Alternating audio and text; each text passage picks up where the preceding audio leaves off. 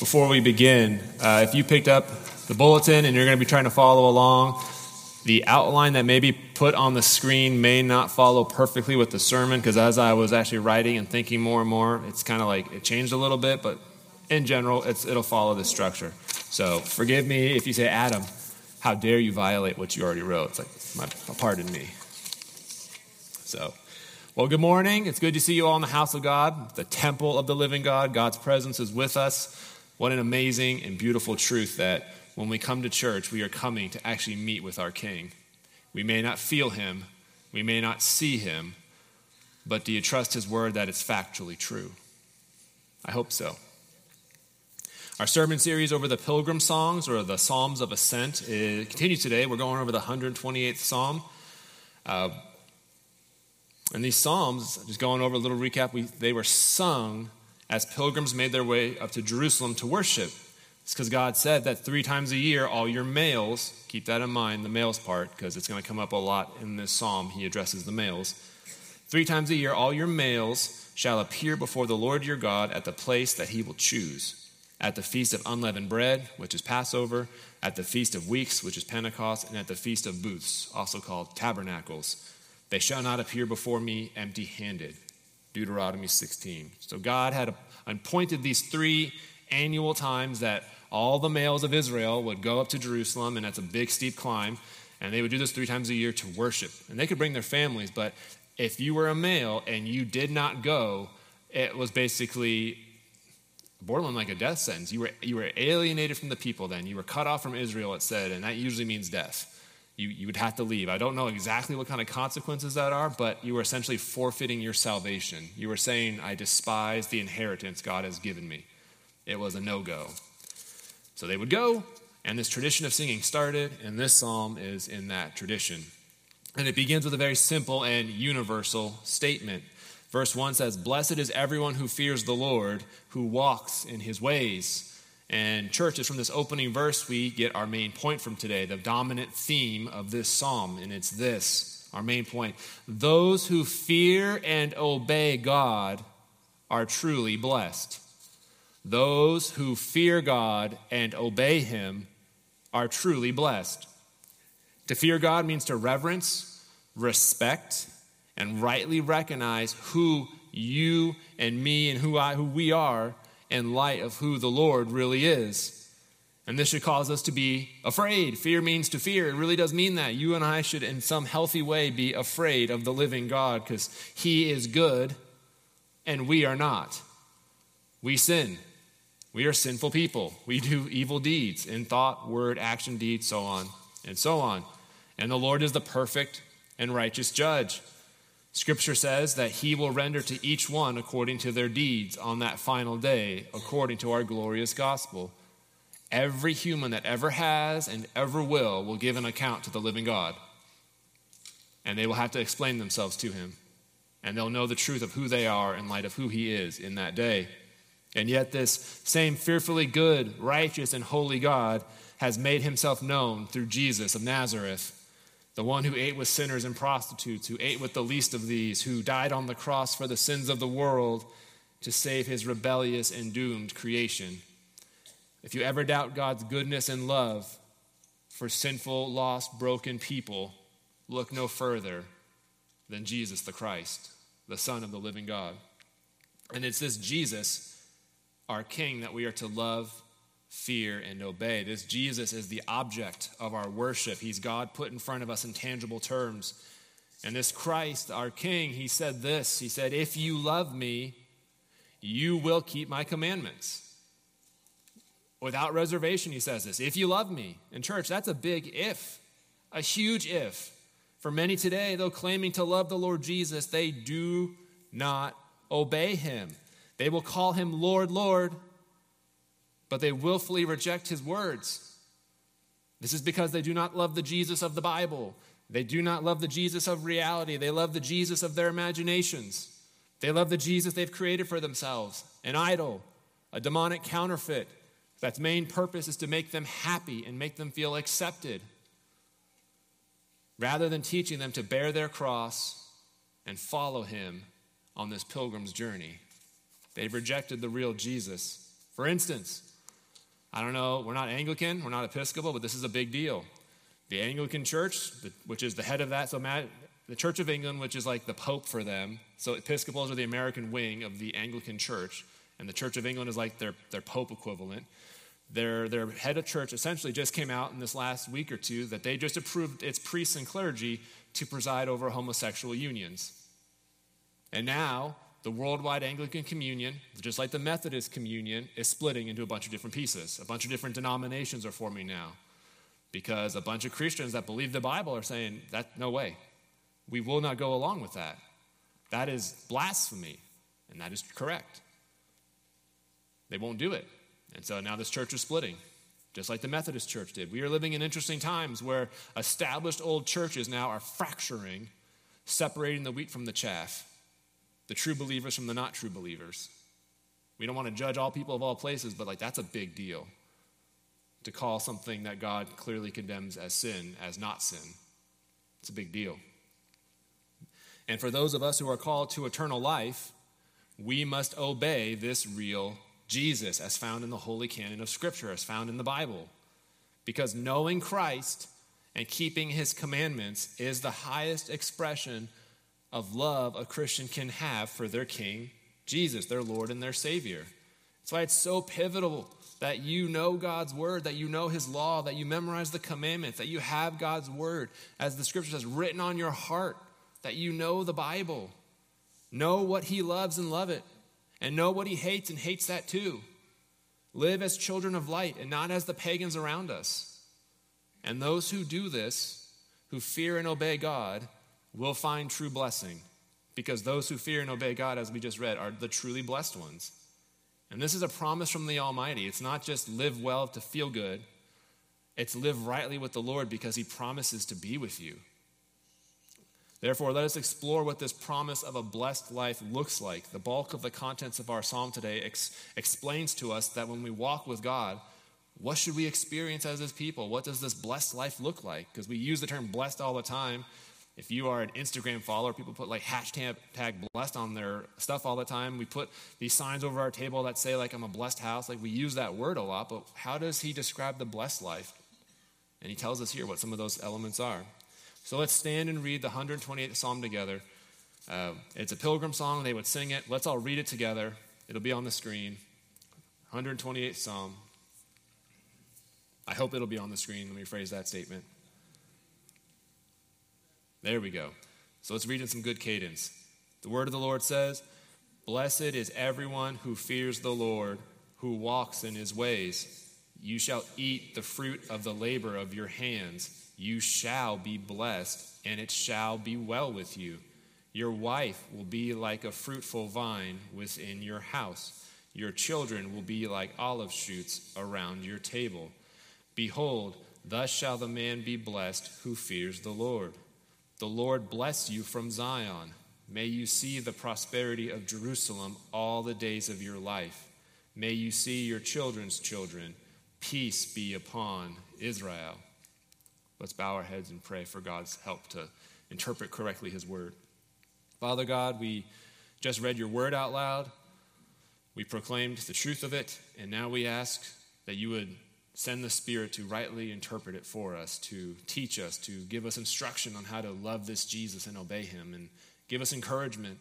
We've already partaken of the body and blood of the Lord Jesus. We are forgiven people. So when we read, we don't want to read to feel, to accrue guilt on ourselves, but to find encouragement, to find strength, to find the power to change, because it's by your word you say you sanctify us and make us holy.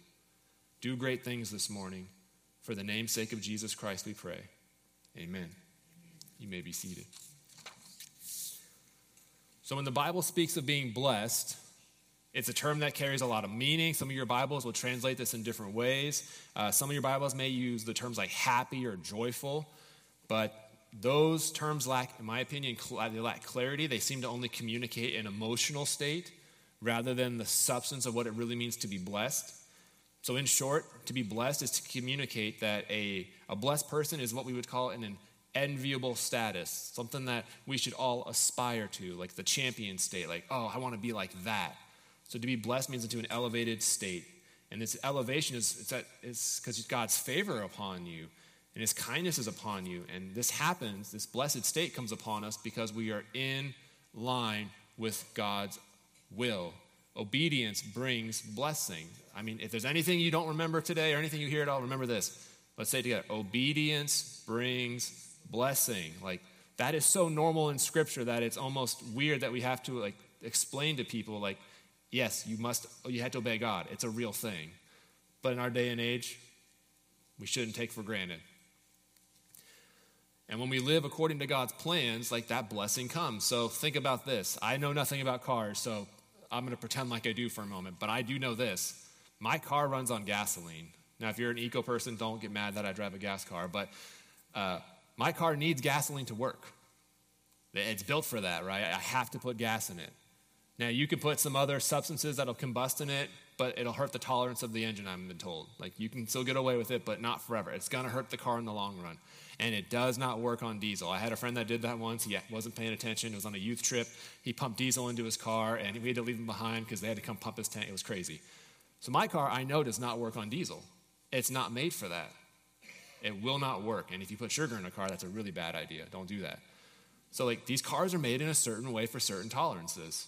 And this is true of all of other trades and crafts and all that, right? We have tolerance and things are supposed to function in a certain way, and they had to be treated in a certain way. Humans are no different. God made humanity to live and be in a certain way, to obey him, be in fellowship with him.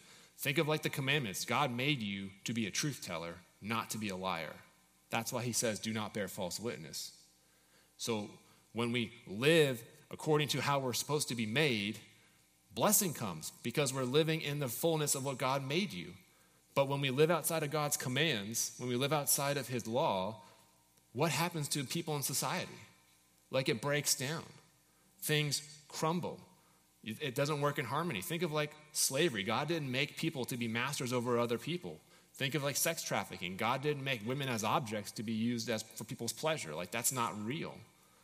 But when we live like that, we experience great suffering and great pain because we're not blessed. We're cursed. We're living outside of the way God made us.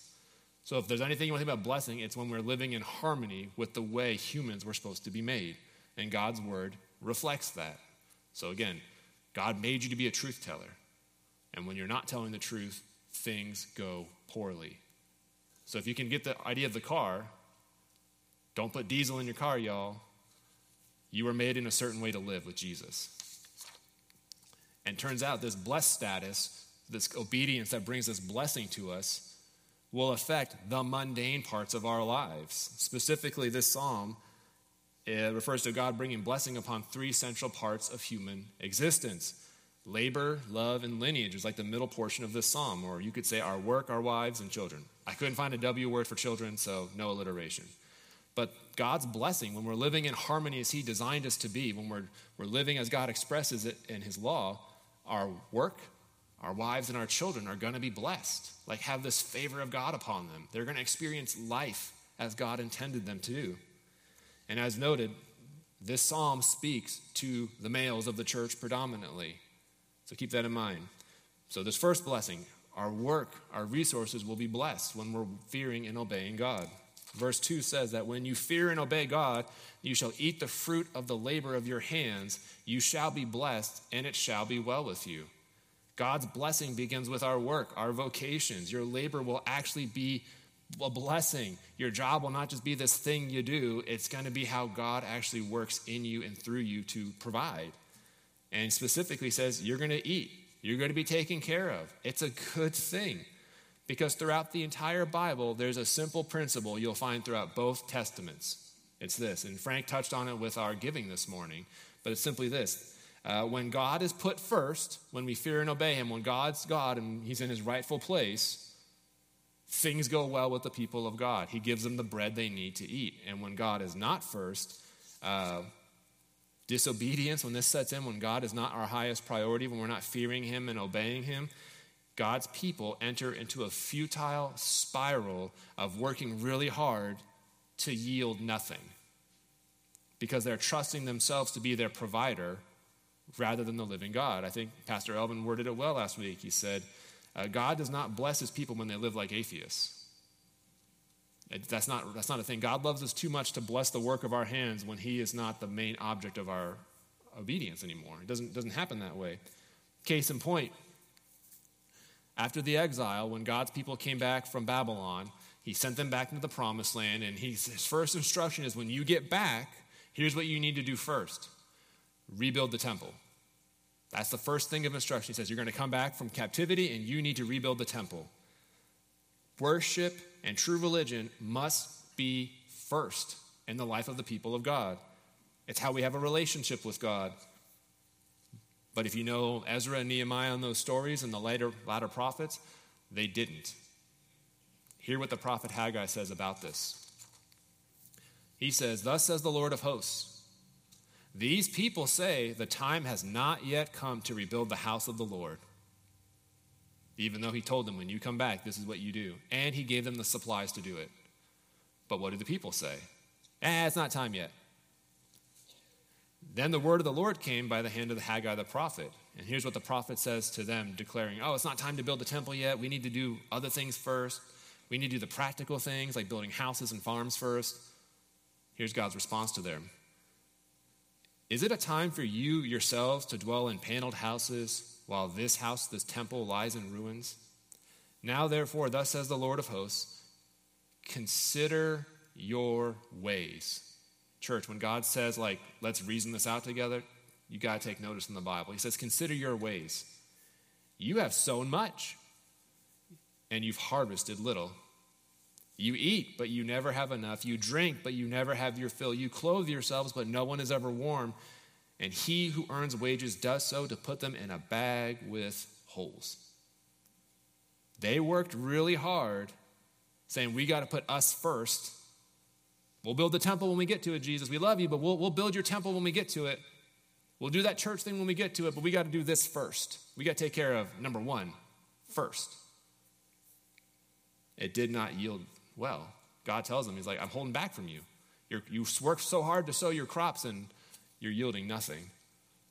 You work so hard and yet you have holes in your pockets. Church, this has not changed. Modern Christians, we do the same thing. The exact same thing. Worship takes a back seat to our labors. Our families suffer from it because there's no blessing when the worship of the living God is neglected. So, husbands, are you fearing and obeying God by faithful church attendance and worship? Is true worship your highest priority, husband? Are you enjoying the gift of the Christian Sabbath, the Lord's Day, or you despise the gift of holy rest that God has given you? There's only one day of the week, church, when we come together to break the Lord's bread. It's only one day the church has been sanctioned to partake of the cup of the Lord. It's today. There's much to say on this matter, on neglecting true worship of the living God, to neglect our faithful church attendance. There's much to say, but in short this, fear God and obey him by making true worship, your church participation, the Christian life, make that priority, and it will go well with you. He just told us the work of your hands will be blessed. It will not be blessed. Your work will yield you nothing. Your 401k will not yield like you think it will. Your retirement that you care so much about will be nothing if true worship of the living God is not a priority in your life. God does not bless disobedience. Jesus put it this way: seek first the kingdom of heaven, and everything else is going to fall in its place. Paraphrase. But you get the drift and the Beatitudes. Seek first me, seek first my kingdom, build the temple first. Everything is going to be okay. It's almost stupid simple. But think of how easy it is for us to deceive ourselves saying, but these things, Jesus, I got to do them over you. It's deception. Secondly, God promises that your wife and children will be blessed. Verse 3 and 4, this is where the outline won't match everything, so I lumped them together. Verse 3 and 4 says, your wife will be like a fruitful vine within your house. Your children will be like olive shoots around your table. And using horticulture language, the family of a blessed man is described as a vine that produces. It's life-giving, it's fruitful, it multiplies. I don't know anything about farming either, so I'm going to make this up now, but I'm pretty sure it's true. If I planted an apple tree and it didn't make apples, that would bother me. I've tried growing stuff with my wife, like herbs and peppers and all, and they die all the time. It's awful. So we just go to the grocery store like every other normal person. But this is a farming community, and you all know when you plant, you expect it to grow and be alive. God's using that language of living plants, growing, producing, being fruitful. And he describes like a fruitful vine, like the wife would be like the grapes that make the beautiful wine, and the children like the olive plants that make the oil, like the two most important crops in ancient Israel. Like wine and oil are life. Wine, oil, and bread is like the life of the people for thousands of years. So he's using that type of language of like, this is a priority. And concerning our wives, them being fruitful, this can range from like childbearing, like because we know that God opens and closes the wombs, like he's the one that makes children. So it can mean that. Or it can just mean a general, like she's blessed, she's a good helper of the home is blessed. It can mean that. But I think this is more than just natural helps in children birthing. I think when he says your wife's going to be fruitful and like producing, I think he's talking about more of a spiritual aspect. Because when a man fears and obeys God, out of his obedient love for Jesus, he will lead his wife and children in true worship of the living Christ, which will produce spiritual fruit, making them more Christ-like. I think it's more about that than just a general, our house will have money and like the laundry will be clean. I think it's way more than that. It's more than just an orderly household. It's Christ-likeness will be in your home. This is because husband, God has ordained you, Christian husband, he's ordained you as the pastor of your home to be God's avenue of blessing to your family. Because God uses means, he uses people to bless people. Think of like, what I mean by this. Imagine if someone's really, really poor and they're destitute and need food. God could turn stones to bread. Can he not? God can make manna fall from heaven to feed people. Could he not? But what's the common way God uses how he feeds the poor? It's through us. Us being willing to take our food and share it with people. God uses means. He uses his people to bless other people. So likewise, husbands, you are your blessing to your wife if you are a faithful Christian. You are God's blessing to your wife and your children. God, you are the tool, if you will, that God has chosen to bless and be kind to wife and children. And this is how we bless our wives. Very familiar verse, but think this out. Husbands, love your wives as Christ loved the church and gave himself up for her, that he might sanctify her, having cleansed her by the washing of water with the word, so that he might present the church to himself in splendor, without spot or wrinkle or any such thing, that she might be holy and without blemish. In the same way, husbands should love their wives as their own bodies. He who loves his wife loves himself. For no one ever hated his own flesh, but nourishes and cherishes it, just as Christ does the church, because we are members of his body. There's a lot being said there, but husbands, God tells us it's our Christian duty to do for our wives what Christ does to the church collectively. It's our duty to make our wives holy, acceptable to God. Like, that's a huge task. That's a huge statement about marriage. And this is accomplished by loving your wife sacrificially. Christ gave himself for the church. He laid down his life.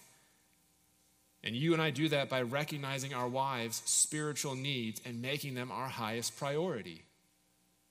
Your wife, husband, needs Jesus. And God wants you to be the one to lead her to him. So think of how marriage works. God takes the woman. He gives him to the man. And then the man is supposed to take the woman by the hand and present her back to his Savior. Because that's what Jesus does with us, the church. Jesus makes us holy and presents us to the Father. And he does this by the power of the Spirit. Your married lives are a parallel reflection of the church life. It's a big deal.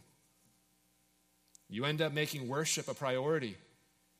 Church attendance won't be a checkbox. It'll be a time for you and your family to enter God's holy presence, to commune with Jesus over his bread and over his cup, to hear the word of God preached, to sing it together. You'll worship as a family.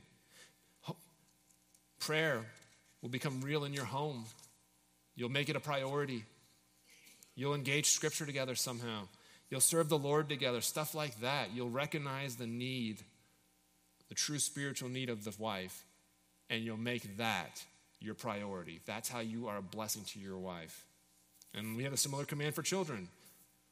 It says, fathers, do not provoke your children to anger, but bring them up in the discipline and instruction of the Lord. Again, the same idea. You are called to be the primary instructor for your children. It's the same principle. It's husband's duty to teach the children the things of God, to teach your children who this Jesus is and to love him.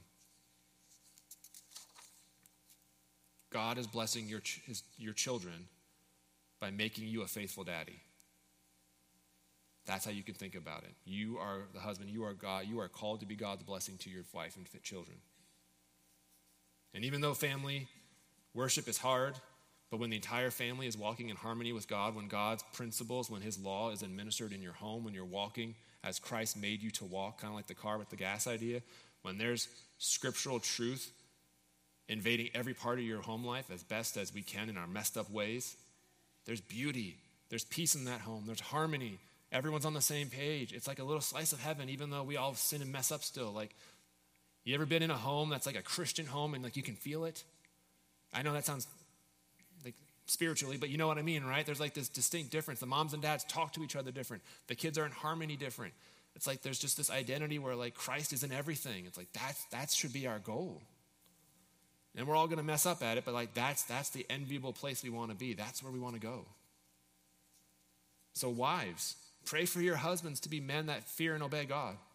Mothers, pray for your sons that'll be men who fear and obey God. Young women or single women, pray for your future husbands, if God calls you to be married, to fear and obey God. And you will experience this type of blessing. It's the way God ordered it and designed it.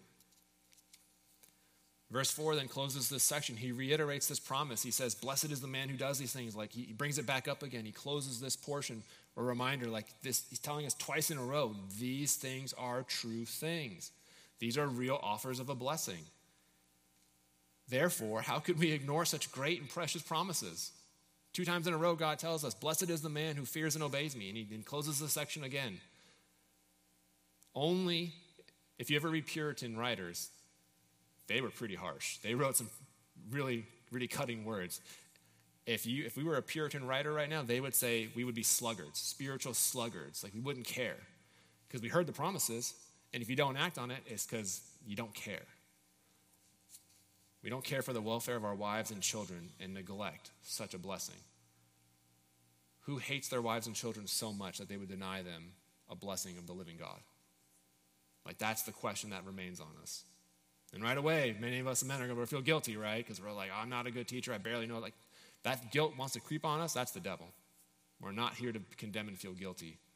We're here to be encouraged because I promise you that if you are in Christ Jesus, if you've been baptized into Jesus, if you're walking in the faith, even if you say, Adam, home life is really hard. It's hard to get everybody on board to pray. We struggle just to do prayers together. My wife may be resistant to it. My kids don't want to sit down. And it's hard. It's real life, right? God is at work. Keep doing what you're doing. Keep praying together. Keep bringing them to church. Like, God's going to work that out. He promises he will. And for those who don't have that heart at all, here's what God, I think, would say to you. Call upon me, and I'll make you a man after my own heart. And as I read this week, it's like it brought me to my knees of like, Lord, continue to work in me. Make me a man that loves you with my whole heart. Who here in honest fashion can say that they love Jesus perfectly? Like nobody. We need the grace of God because we can't love and obey God and do these things and receive these blessings without God's help. It's futile. We need the Lord. But do not neglect spiritual matters. And he promises there's blessing. Even when in our smallness, it's like when our faith is like so little, we're like, God, I can't do this. Please help. He's like, I got you. I'm going to help you. Because this is the normal I've called you to. I've called you to be blessed. He's going to get us there. Don't give up. Don't give up, even if it's hard. If you miss days of prayer, just keep moving forward. Make God the priority in your home. And as this comes to a close, it's like verse 4 could have closed the whole psalm. It would have been a perfect ending, but he continues on. He moves on to like a benediction or a blessing where he pronounces blessing upon us again. And he adds on to us what he's going to do for us and to us We regularly end our church services with a benediction. We get up and we'll read something like, may the Lord bless you and keep you and stuff like that. We end church services with a benediction or a blessing because we want people to be the last thing they hear is that God is for me. And this psalm ends like that. And we're running out of time, and I wrote a lot more stuff, but you all are really slow to hear today, so I can't talk fast enough, but that's okay. We're going to say this benediction at the close of service, but really hear those words. He says, I want to bless you from Zion. I want to bless you from Jerusalem. May you see the prosperity of the church. May you see your children's children, like generational Christianity, and may peace be upon us. Like those are how this psalm ends. Man, chew on that during this week. God's blessing to you is to see good all your days, to see your children's children, and to have peace. That's what God desires for us.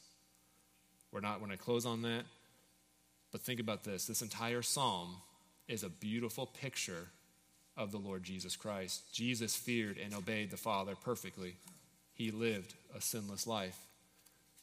Jesus ate the fruit of his labor, his ministry. When you read the Gospels, he did all this work, and God blessed him because his work brought salvation and purchased his wife, the church. And Jesus' wife is a fruitful wife. And for 2,000 years, the church has been producing children and good works, converts. Christianity hasn't stopped.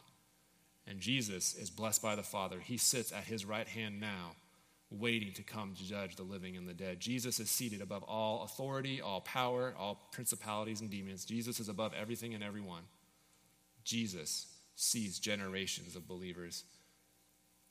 This whole psalm is a portrayal of the life of our Lord and Savior. And it's this Jesus we're called to know.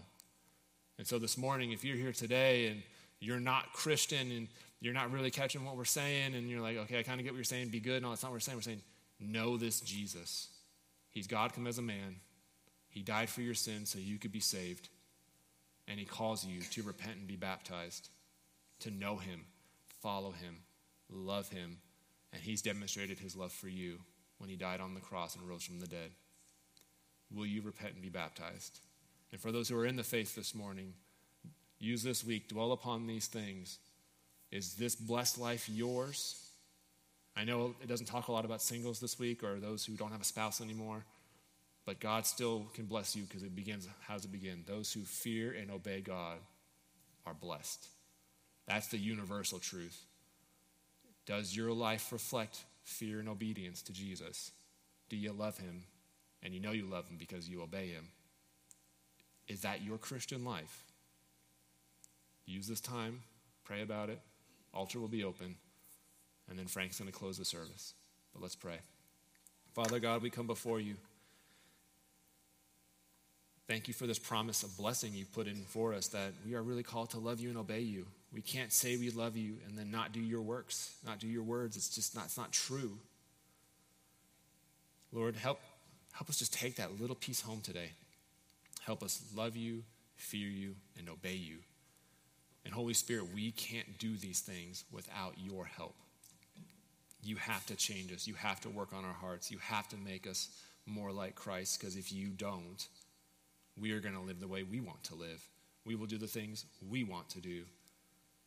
And yet you've called us to be remade in the image of your Son. And you tell us that our baptism shows that. You say those who have died to their old self, and now they've been raised to newness of life in Christ Jesus.